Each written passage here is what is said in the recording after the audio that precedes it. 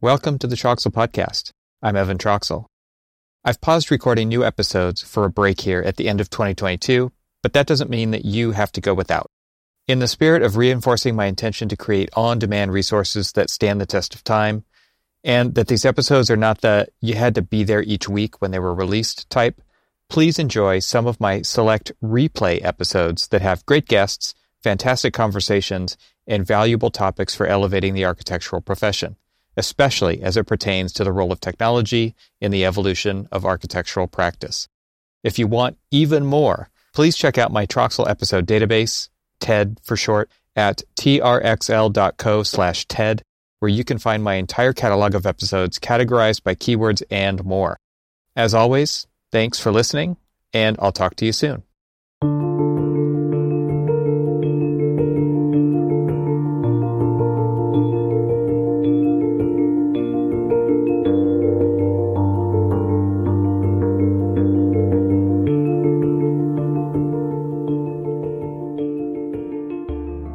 So how are you doing? Oh, I'm all right. Looks like there's some sunshine over there.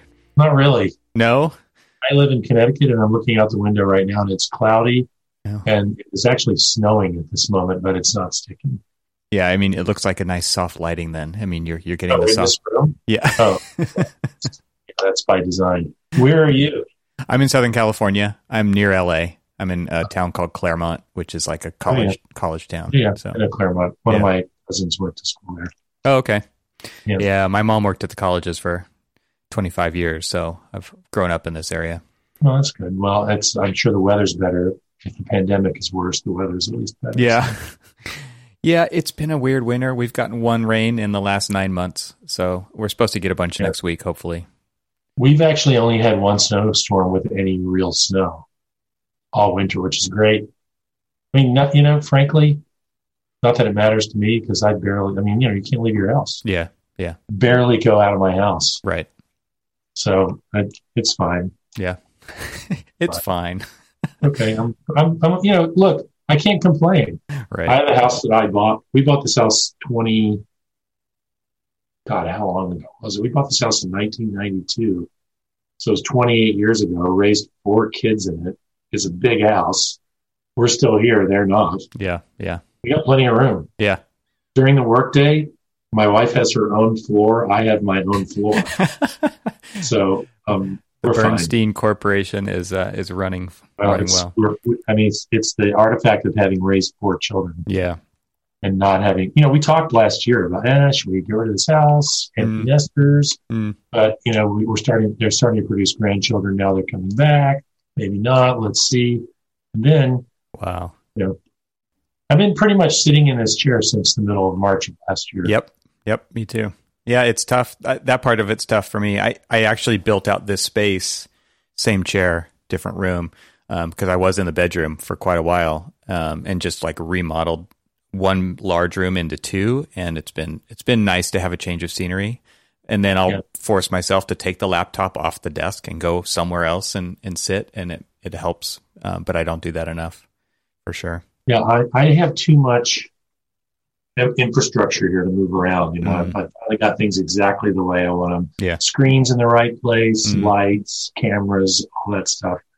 So I don't move around that much.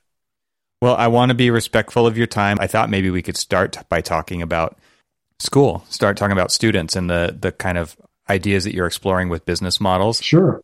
Well, about 5 or 6, probably 6 years ago at this point, I started teaching this course called Exploring New Values of Design Practice. And the thought was that there was an emergent interest amongst, architecture students are like students everywhere. They're very much caught up in the innovation, startup, I want to do my own thing mode, which matches up very nicely with my interest in finding alternative value propositions for architectural practice.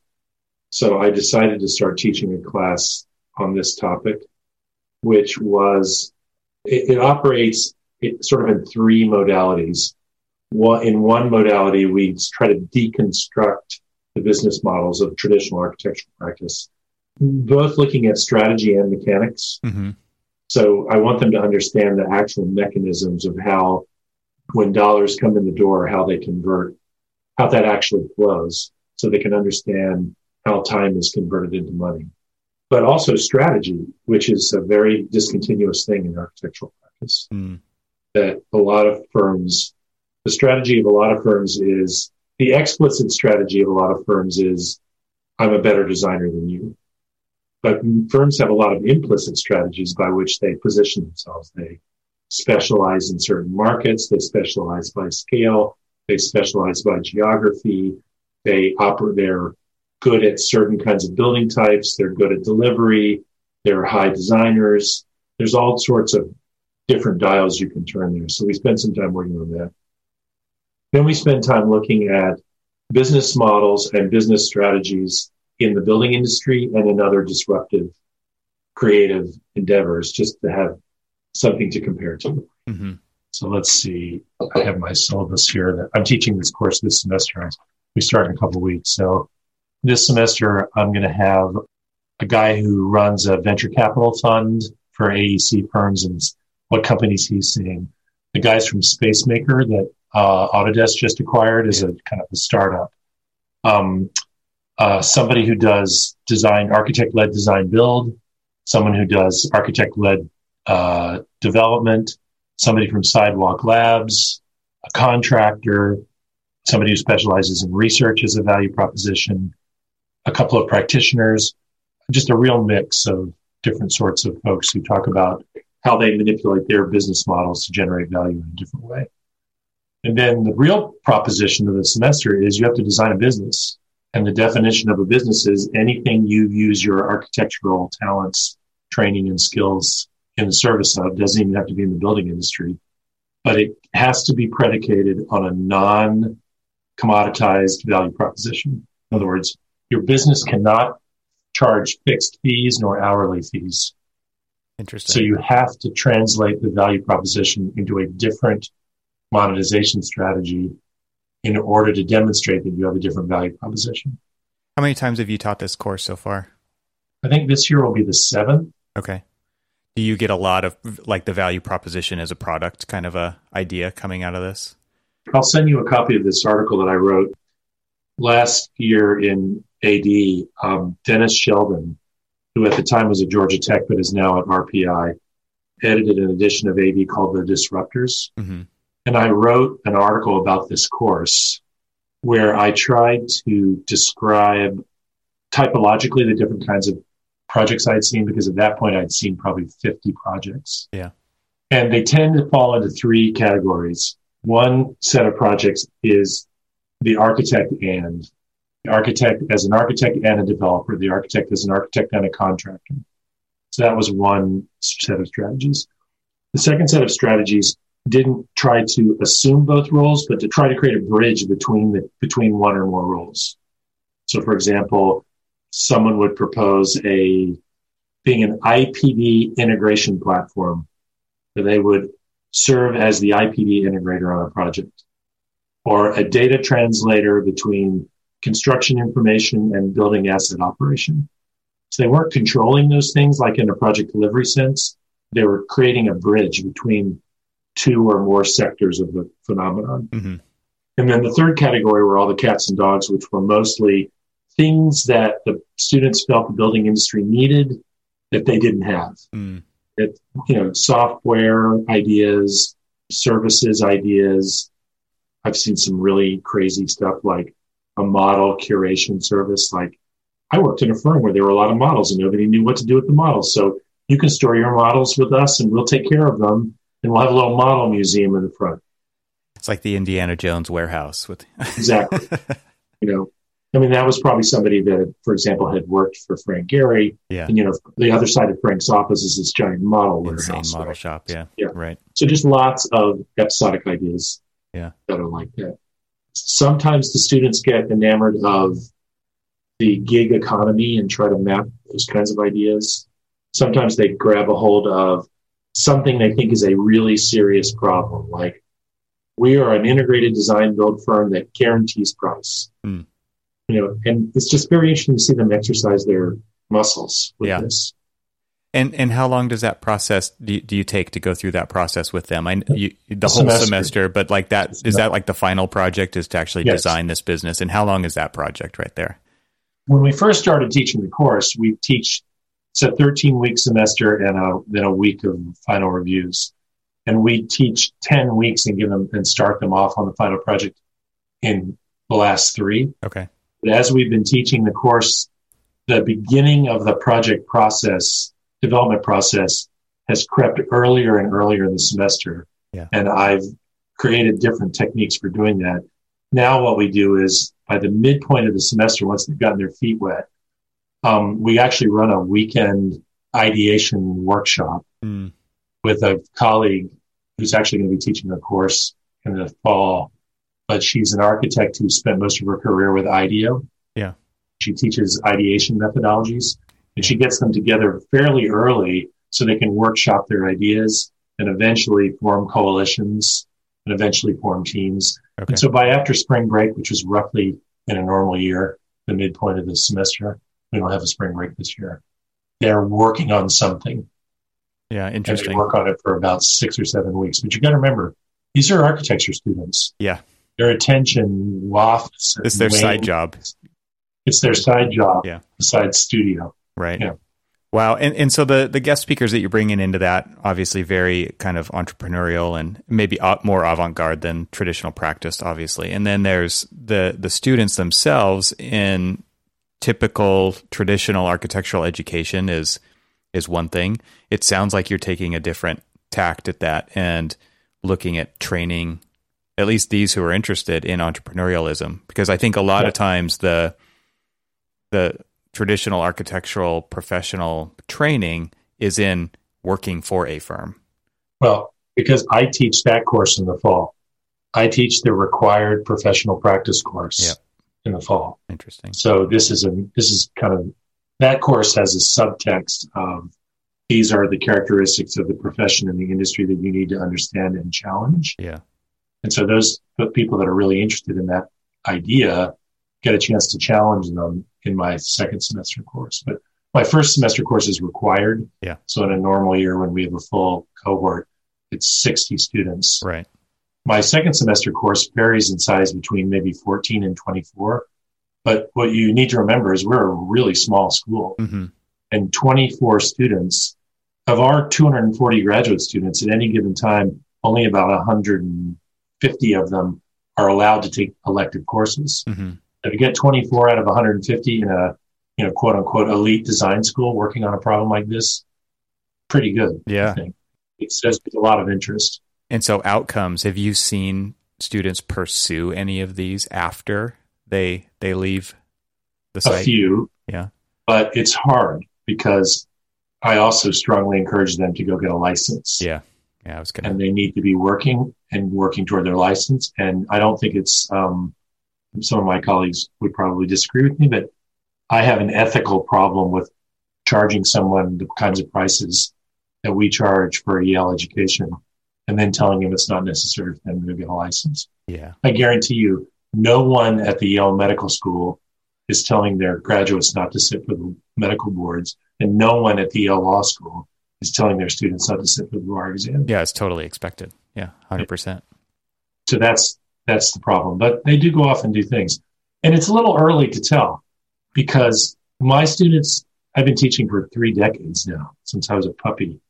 And my students, and especially in the last decade, have begun to articulate a strong desire not to practice in traditional ways. Mm-hmm. I tell their potential employers that these people want to work for you long enough to get a license mm-hmm. and some experience, and then they're leaving. Now, for us at Yale, most of our graduates eventually start their own practices anyway. It's just in the nature of our culture. Mm-hmm. But people are off doing some other stuff. So we'll see. It'll be a decade before we know whether any of this stuff is meaningful. I think the last time that we talked in person, it was in Seattle at the BILT conference in the Design Technology Summit. And one of the topics that came up there, which I think kind of dovetails into this talking about the traditional business model, is kind of how it's set up. I almost want to say designed to fail from the beginning, where we were really talking about the topic of the project is awarded to the architect with the lowest fee. And I'm coming kind of from a public work kind of a standpoint, but I know it's bigger than that even. Lowest fee for the architect, for the professional. And then you award the job to the lowest bidder. Projects themselves are, to be profitable. Less time spent on the project is better, quote unquote, better. Well, there's certainly a strong incentive to spend as little time as possible, since time is money. Right. And what's interesting about that particular little bullet point is that, a lot of architects are salaried and they're getting paid the same way, whether they spend more time or less time on it, depending on what you have to do and how many jobs you're working on, all those things. I've never seen a project turn out worse because people have spent more time on it. Obviously there's there's economics and all kinds of things in there, but it's interesting kind of thinking about that. And do you guys talk about that in the course as well? I would assume that you spend quite a bit of time looking at existing business models, which are kind of majority type business models, which we see in the profession. Yeah, and the majority of my students in that course have taken my professional practice course in the previous semester. Mm-hmm. So they have been deeply immersed in the theories of value propositions and the tactics of fees, fee strategies, fee calculations, and they spend an entire week manipulating a financial model of a firm. So they actually have to go through an exercise where they look at the financial model, an operating model of a firm that varies utilization, overhead, time, average direct labor rates, salaries, and they have to go through an exercise where they can really internalize what it means to give someone a raise, what it means to lower your utilization, what it means when your profit margins are set at 5%, 10%, 20%. So they understand those mechanics. Most of my students do very well. Yeah. So do you feel like a lot of the projects that then they start working on in that is under their own direction, right? I assume that there's some level of they get to pick the type of business that they're going to design and model. Absolutely. Complete freedom. And almost nobody picks a traditional architecture. Yeah. And do you feel like that's reactive, or do you feel like that's because that's not going to live long in this world, or what do you think? I think given the chance to experiment in a kind of my roommates in the business school taking innovation strategy away, they want to really experiment. They want, and in our program, we prize unique, thoughtful, well-reasoned, new ideas. And I think that students don't want to mess around with the edges of a problem. They want to either throw out the model or try something different. Yeah. And the fact is, at traditional architectural practice, fee-for-service practice, is rather inflexible as to how to change the value proposition. Yeah. You either work really efficiently, pay people really low amounts of money, or go work someplace where you don't have much competition. That's basically it. Yep. What other dials do you have to turn? Right. And that leads to kind of this churn business, right? Where you just have to feed that machine over and over again. And I can imagine, Absolutely do you guys right. talk about that as a topic as well? Oh, not only do we talk about the fact that you have to feed the machine, we do a partial session just looking at the financial implications of carrying costs of things as banal as accounts receivable. Because, I try to explain to the students that paycheck that you just received at the end of 2 weeks is money that has not come into the firm's coffers yet. Right. And the longer it takes that money to come into the firm's coffers, the way we try to explain that to our students is by saying, you can have a firm that on paper looks really profitable, but in reality is sucking wind. Because if your days of DSO, your days of sales outstanding or accounts receivable, stretch out much past 30 days, then you're borrowing money to cover payroll, which reduces your margins. Yeah. I mean, I know this is really banal stuff to be talking about in a Yale classroom, but they need to hear this. Yeah. Part of your job is collecting money. And one of my colleagues that runs a small practice, I have a constellation of practitioners that help me teach this course. For lots of reasons, I need the help. I'm not practicing right now. But my co-instructor, who runs a small practice here in New Haven, his average accounts receivable is 10 days. So he can stand up in front of these guys and say, this is the effect that this has on my practice. Yeah. The average accounts receivable in the architecture world is 110 days. Yeah. So I say to my students, are you a bank? You're basically loaning your clients money. Right. Are you a bank? Mm. And so, we talk about whether or not there's a discount for paying in less than 30 days. Mm-hmm. And why not? Incentivizes the process. Yeah. Interesting. So when you've got that kind of a mentality, and I think you know a thing or two about technology and how it's changing the profession, it seems to me like it's pretty obvious why technology has not changed the profession in meaningful ways other than trying to find efficiencies in the system of churn. It's very much so. Like if you had to generalize it down to that, it seems like you're trying to find very small things that you can do with a computer, for instance, to help make that process a little less painful, but there's no reinvention happening here. I agree. And it pains me greatly to agree with you, but I've drawn that conclusion on my own. Mm-hmm. It was the conclusion that I was talking to someone from Boston Dynamics today about, I'm writing a book right now on AI in the profession. So I've been doing some research and was comparing some notes today with the guys from Boston Dynamics, the robotics guys, about what it means to have a robot operating on a construction site. Mm-hmm.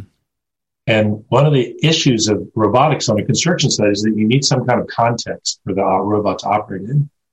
And it would seem obvious that a building information model, for example, would provide that context, but nobody does it. Mm-hmm.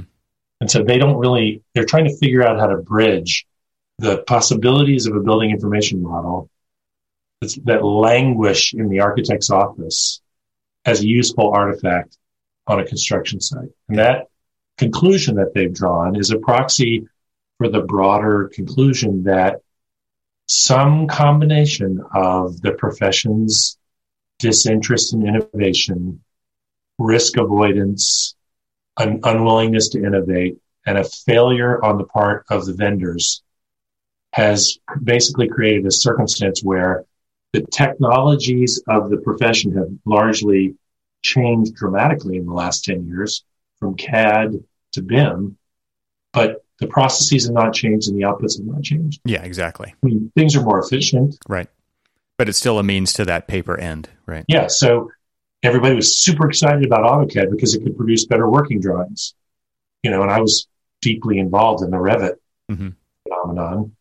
The assertion being that the building industry would finally get into a world where there were really powerful tools that could transform processes. And none of it's happened. Yeah. Yeah, because, the process is incentivized for shortcuts, right? Because the model is not the single source of truth. It's a means to that paper end, which is, the contract documents are that so-called single source of truth with all of the errors and omissions that come along with that, part of being the profession that we are. Well, why would we as a profession decide that the point of the exercise is a set of working drawings? Right. That is a decision. I agree. Yeah. A set of working drawings is a means to an end. And what I wrote about in my last book was changing the ends is the only way we're going to change this construct. Yeah. We have to get to an outcome-based way of doing our work. Which leads us back to the business model. Let's take a quick break to share more about our sponsors. You've heard about Avail here on the Troxel Podcast, and I'm excited to tell you they have a new message for you, my friends. Avail is designed by designers for design professionals, so it's no wonder Avail focuses on visuals in its platform. While Avail has always provided high-resolution previews, there are some new visual enhancements you should know about. These are channel cards and key cards. They're visual gateways to your content, and they're both customizable. Channel cards have been available since Avail Desktop 4.0. Think of them like album covers for each content channel you create. Channel cards are designed to make navigating your firm's assets quick and easy. And with channel cards, the look and feel of Avail conforms with your firm's standards. Next up is key cards, and these are the latest addition to Avail and are available since version 4.3. What are they? Keycards visually group content within a channel, and they derive data from your tags to make finding content easier. So they're created from the work you've already done. By adding custom graphics to your keycards, navigating content within a channel improves immediately. Keycards also drive the breadcrumb trail in the latest Avail Desktop 4.3 release. Navigate through your channels using breadcrumbs. And a new breadcrumb control is displayed on a channel when navigating with keycards. Breadcrumb items allow the user to navigate to the previous state easily. To see all of these new visual enhancements in action, head over to getavail.com to learn more. That's getavail, GETAVAIL.com to learn more.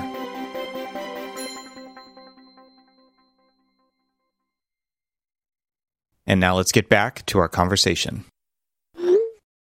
What kinds of ideas have you or your students explored with this longer-term, bigger framework kind of business models? Because, again, like the way that you just framed it as a decision is, I think it's spot on. This is one of those things where we have collectively developed this construct that we are perfectly happy to continue to work within without actually stepping back and looking at the big picture and where we're headed, we as, the profession, to make that change happen. I had an episode earlier, middle of last year with an architect in Indiana, and we talked about this idea of like a 50-year business model where you could continue to upgrade the OS of a building and have it perform better and get paid via that over time rather than for this very short period of time up front in the life of a building project. The way I started working this thinking out in my last book, I've been trying to elaborate it, but my thesis is that you have to get into a business model that is about doing things, not exchanging commodities. Architecture is supposed to do stuff. There are short-term things and long-term things, and there are low-level things and high-level things. Mm-hmm. And there's actually a hierarchy of outcomes that can be ascribed to the successful life cycle of a building. And if architects can begin to get paid for making things happen as opposed to making working drawings and then hoping that things happen. Right. And that's what we do now, right? We make working drawings and we hope that things happen. Yeah, we've talked about it on the show with several guests. It's design is hypothesis, and that hypothesis is rarely tested after keys are handed over by the contractor. That data is not continued to be collected and learned from to test whether the prototype actually works or not, because you're busy working on the next thing, and that leads to this warehouse of BIM models, right, that never see the light of day again.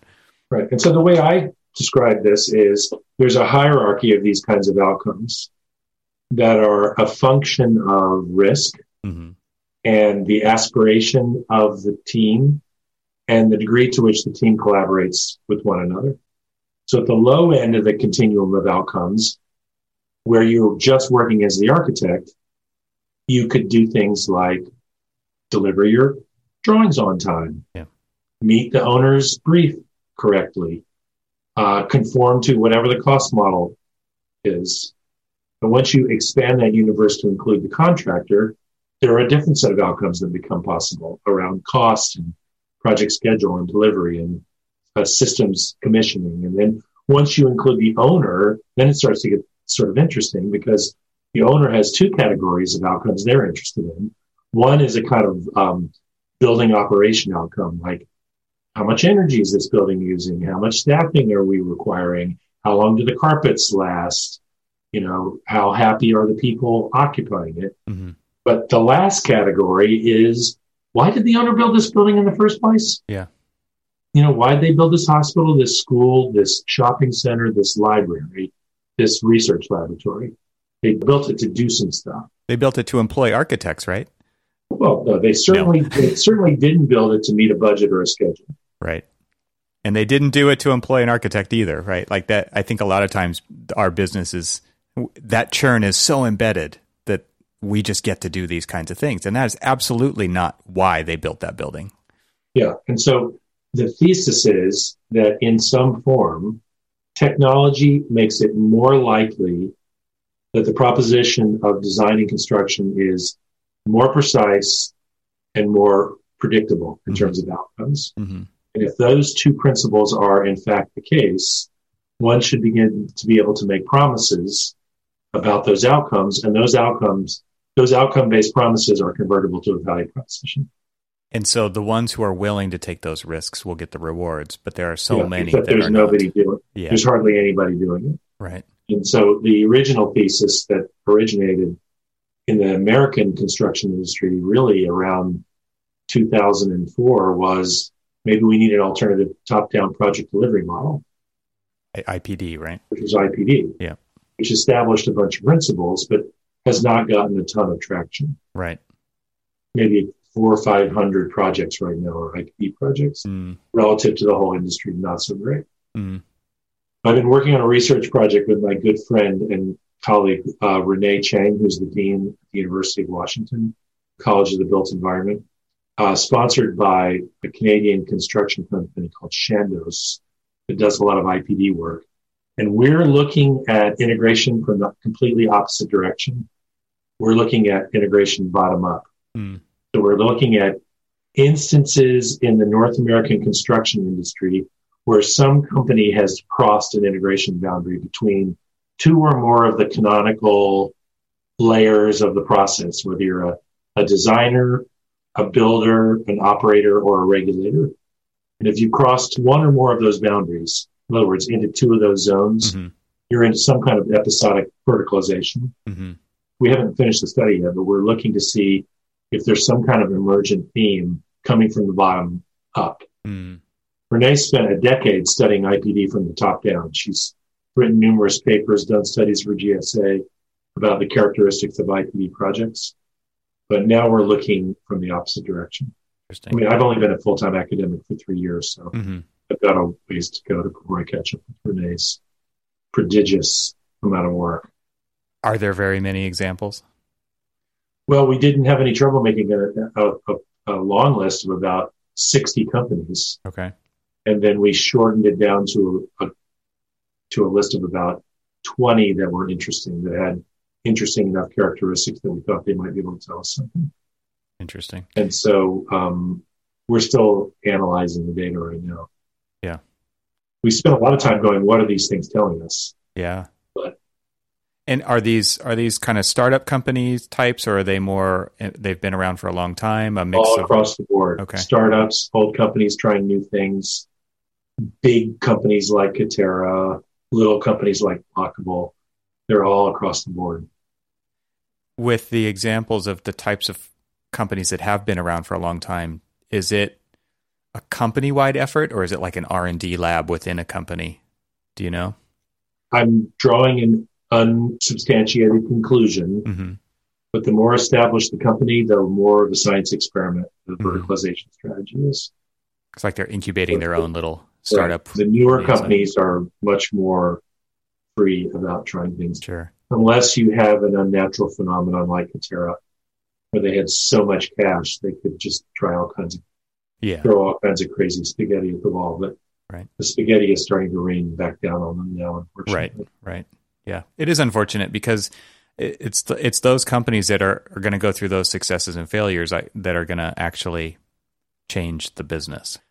Yeah, but there was a thesis about that I think is really interesting, which was there was a period of time in the startup era where one startup strategy was you throw so much money at a company that they own the space and no one else can get in. Right.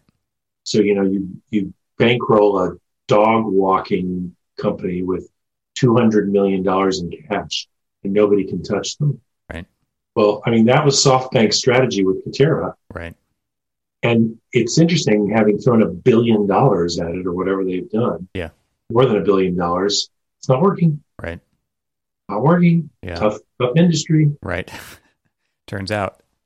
And so all of that kind of leads me back to where we started with education, right? Because in order to really go down this road effectively of trying new things, you have to educate differently. I mean, that's obviously what your course is about, but not every school has a course like that, and not every student takes it. And then there's the licensure part of it too, which is licensing people for the way that we do or used to practice. And those are all kind of interconnected.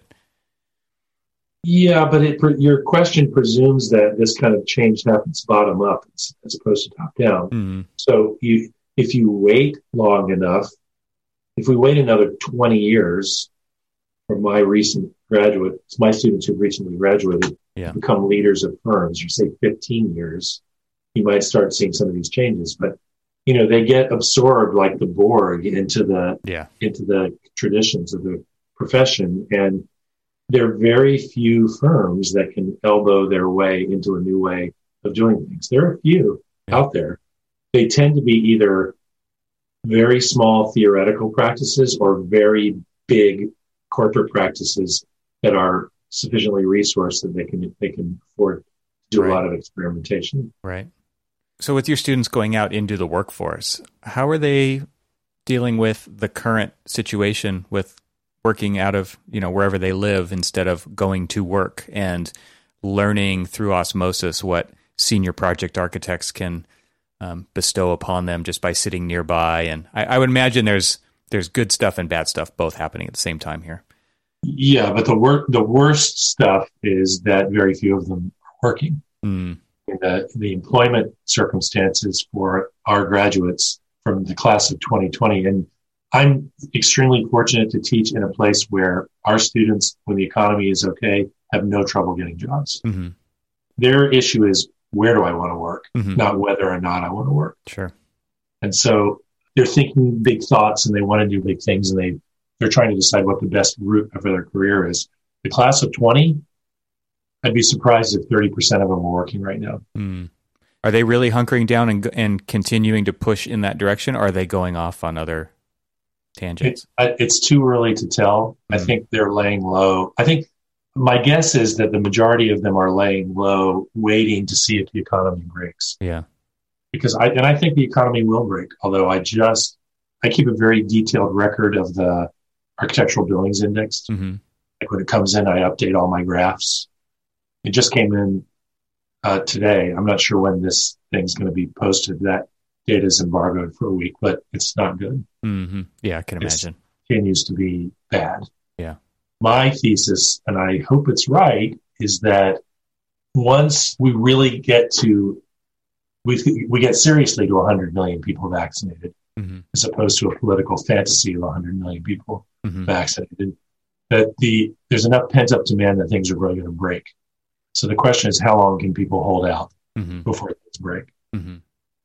The profession largely transitioned to remote work pretty easily. And my students that did get hired, and a handful of them did get hired, had almost an entire semester of working remotely, because the university, we managed to get School of Architecture open and functioning in September, but March through June, we were completely 100% remote. Mm-hmm. So they very quickly built those skills. Yeah. It seems like the remote work, though, to me, at least in my experience recently, is that things will go back to normal. And so therefore we're going to just use this tool as it is presented to us. And we're not really going to leverage, again, technology to take it to the next level for what an architectural project demands, or the interviews demand, or the presentations demand. Okay, I'm going to disagree with you. Okay. And I don't have a coherent theory, but I do have some data points. So one data point is, when all of our students were forced to go digital, although it was completely digital, our curriculum is very heterogeneous. Our students draw by hand. Mm-hmm. They go to Rome and draw. We have 60 3D printers in our building, mm-hmm. tremendous amount of model building. I think we have 9 laser cutters for 200 students. Lots of physical work. Summer, their first year, they go out in the field and build stuff. It's a very physical curriculum, but they all went digital. And although there was a high degree of misery, the quality of the work was spectacular. Mm-hmm. The work was fantastic this year. So that's kind of issue number one. Issue number two is, there's enough digital, irrespective of whether the profession has leveraged it to its advantage in terms of productivity and value proposition, there's enough digital infrastructure in place that almost the entire profession shifted online in about 2 weeks. Mm-hmm. About 2 weeks and everything was cool and everybody's working. They weren't super happy about it, but everybody was working together. Thirdly, as we talked about earlier, one of the best ways to increase your profit margins is to decrease your overhead. And I talked to the CEO of one major firm who has, thousands of employees paying millions of dollars every month for rent, and his office is completely empty. Yeah. So I do not believe we're just going to go, whoopee, take off your mask, show everybody your vaccination badge. Let's go back to where we were before. There's going to be some kind of hybridized model, sure, which from a firm's perspective has the advantage of being able to reach talent anywhere. Yeah. So if I have a really talented employee who wants to live in, East Banana, Idaho, as long as I can get her on an airplane and get her to my office once a month for a few days, maybe that's okay. Yeah. Or maybe she comes for 2 weeks for a charrette. Yeah. I agree with everything that you said. I guess where I'm drawing the line is that this is the new default, and we're not taking it to additional levels beyond this as far as collaboration, as far as experiencing architecture goes, because it's either talking head or sharing a screen, right? So, okay, so what would you suggest? Well, there's a few new platforms that I'm pretty excited about. And this mainly circles around the idea of that kind of learning through osmosis for emerging professionals, where right now every meeting is scheduled, right? There's no dropping in. There's very little office hours kinds of a thing happening. So there's a handful of these software platforms out there where they're actually applying a layer of space to online meetings so that you can go to an office in famous podcasting air quotes here, and there's walls and you can go into rooms and they're proximity audio. So the closer you get to somebody, right, you can hear them and have conversations and tap somebody on the shoulder. All right. I get it. All right. So let me tell you a project that I'm working on right now. Okay. And it's a complete science experiment that I'm doing with some faculty colleagues. But before the pandemic, I was working on a project on campus to create a very detailed data set that documents Rudolph Hall, which is our famous Paul Rudolph building. But I was doing it to demonstrate to Yale facilities that a digital asset in the form of a building information model was a useful thing to use to manage the building. Mm-hmm. It was a science project. We had some students, local firm was collaborating, did a laser scan, and around March, we had a finished Revit model. And so we had this great digital asset. And we also had a faculty member who teaches VR, but AR and VR, but from a theoretical perspective, not as a technology. We decided we're going to do an experiment, which we just started a couple months ago. He took our Revit model of Rudolph Hall, and this is a Paul Rudolph building with 37 levels and 43 staircases, a very complex building. Yeah. And he converted it into a gaming environment. Mm-hmm. He didn't render it in super realistic rendering. He rendered it in the style of a Paul Rudolph ink drawing. Mm-hmm. And then we put it into Unity. Mm-hmm.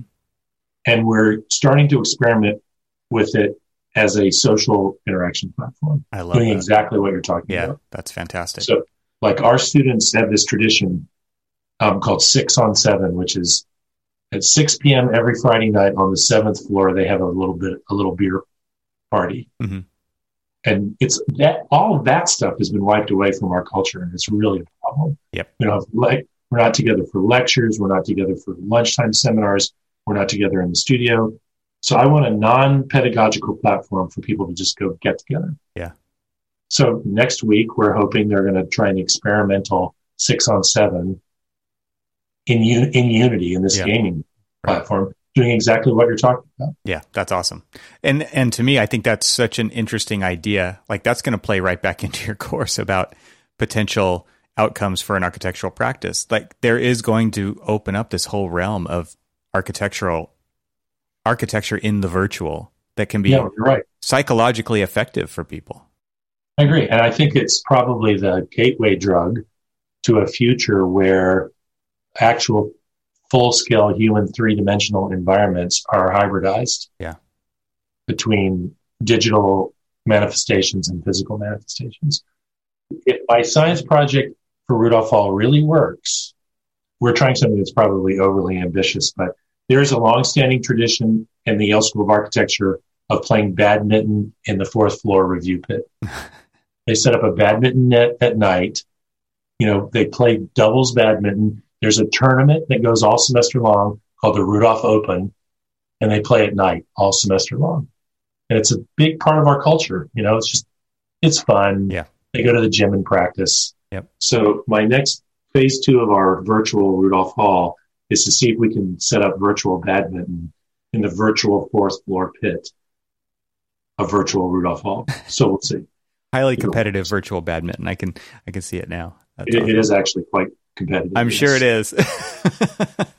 Yeah, if you go on our website, architecture.yale.edu, you can see a video of these guys playing badminton in the pit. It's pretty fun. That's awesome.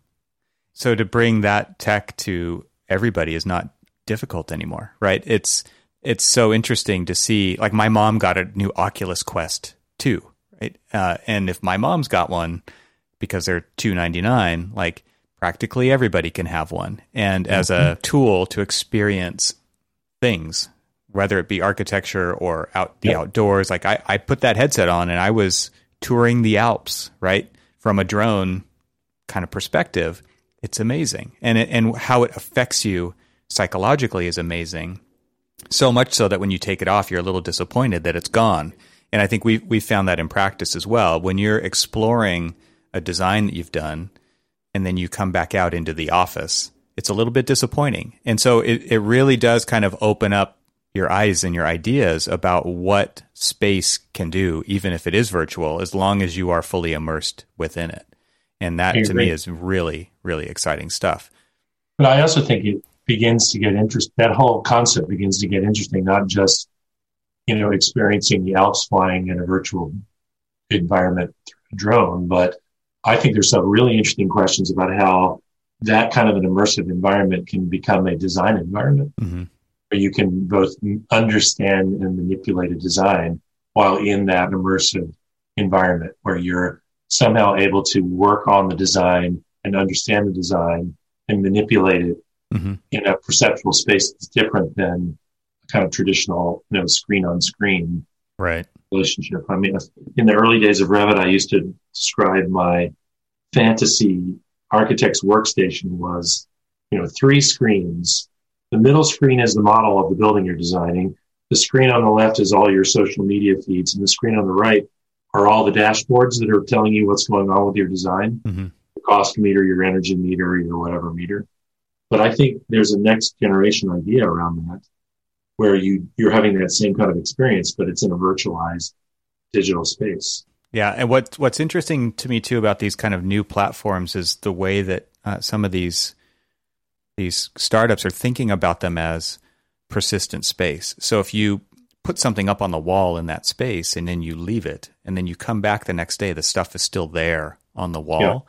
Yeah. And that's really interesting, right? Because previously, like if you do a Zoom meeting or a Teams meeting or whatever, like you're starting over every single time. You're wiping the slate clean, right? You're not coming back to a place. Yeah. Although there is technology that does that, which and I think a lot of other architecture schools are using extensively too. We've become highly dependent on this tool called Miro, which is a big virtual space. Like a big whiteboard. And so when you're having when we had final design reviews last spring, we did it again in the fall, the students are each given us a pinup space in Miro. They pin up all their materials in this virtual space. Right. The review is a Zoom review, and the student is managing an interaction with Miro. But if you want to, you can walk around and dive into any student's work, including videos that are hung there. So it's a big sort of interactive canvas. Right. And it's not wildly expensive. It's pretty robust. Right. Oh, it's fantastic. And that worked really well. So it's just like a regular review. You're kind of walking around the room looking at all the work, or you can stop in and listen to the one student who is presenting her work, but she's presenting it from the Miro pinup space. Yeah. That worked pretty well. Yeah. No, that's a great example of that. And I think that those types of persistent workspaces that are virtual are gaining importance all the time because you don't want to have to start over and pin everything back up every single day that you come back to it. So that's, again, kind of pointing back to that comment that I was making about just using these platforms as the default, but not going beyond them.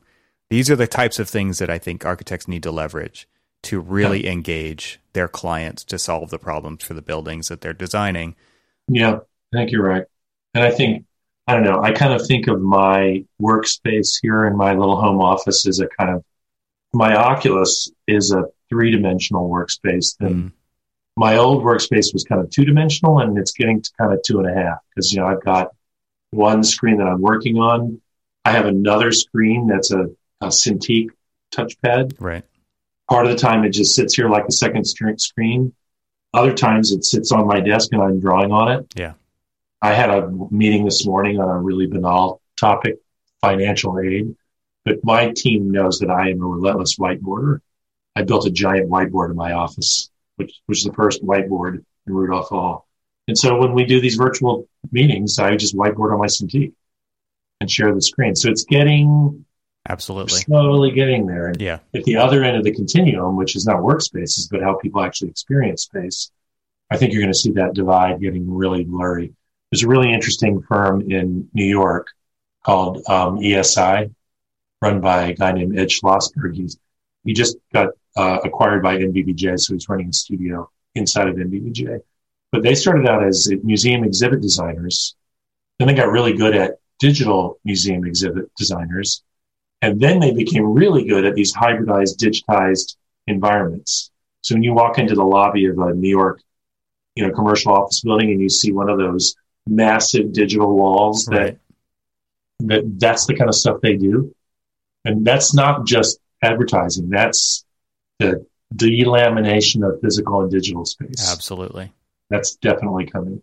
Yeah, and you can see applications for it immediately in classrooms and healthcare patient rooms where you can affect the psychology, the behavior, the intent to which or not the intent, but just the way that people can actually focus because of what's on those surfaces that are a thin film of digitization, right? I mean, it's pretty amazing stuff. I completely agree. I think it's a very interesting kind of design vector that somebody should follow. Do you guys do anything as experience design in that way at Yale for like going beyond just the built edifice, but actually applying these layers of technology or psychology, as it were? I think that our faculty would argue that everything they do is experience. So I'm not sure it's such a bright line. I mean, out in the professional world, that line sort of exists. Yes. Yeah. I'm not sure it exists in the pedagogical world of an architecture school, I can see that. Particularly because so much of the work is heavily digitized. Yeah. Yeah. It's a texture map people produce, videos of their work as a matter of course. No, there's not.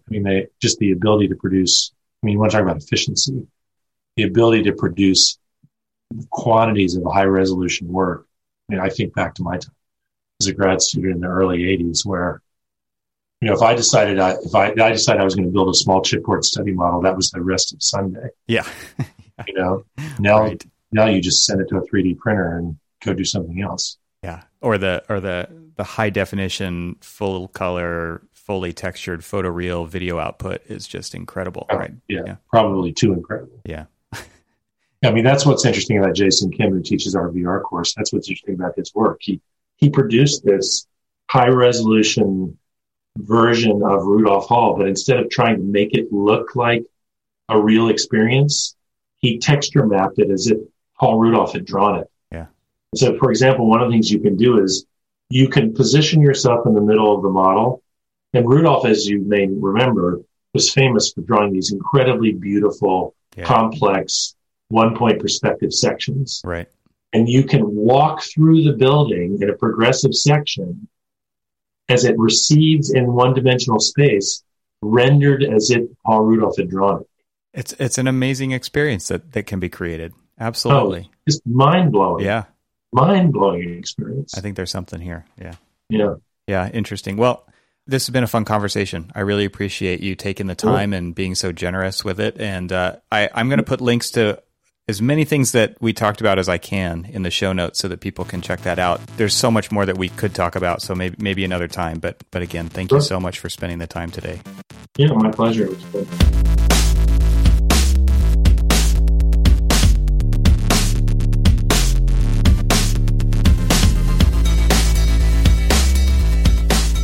Thanks for hanging out with us today. This show is part of the Gable Media Podcast Network.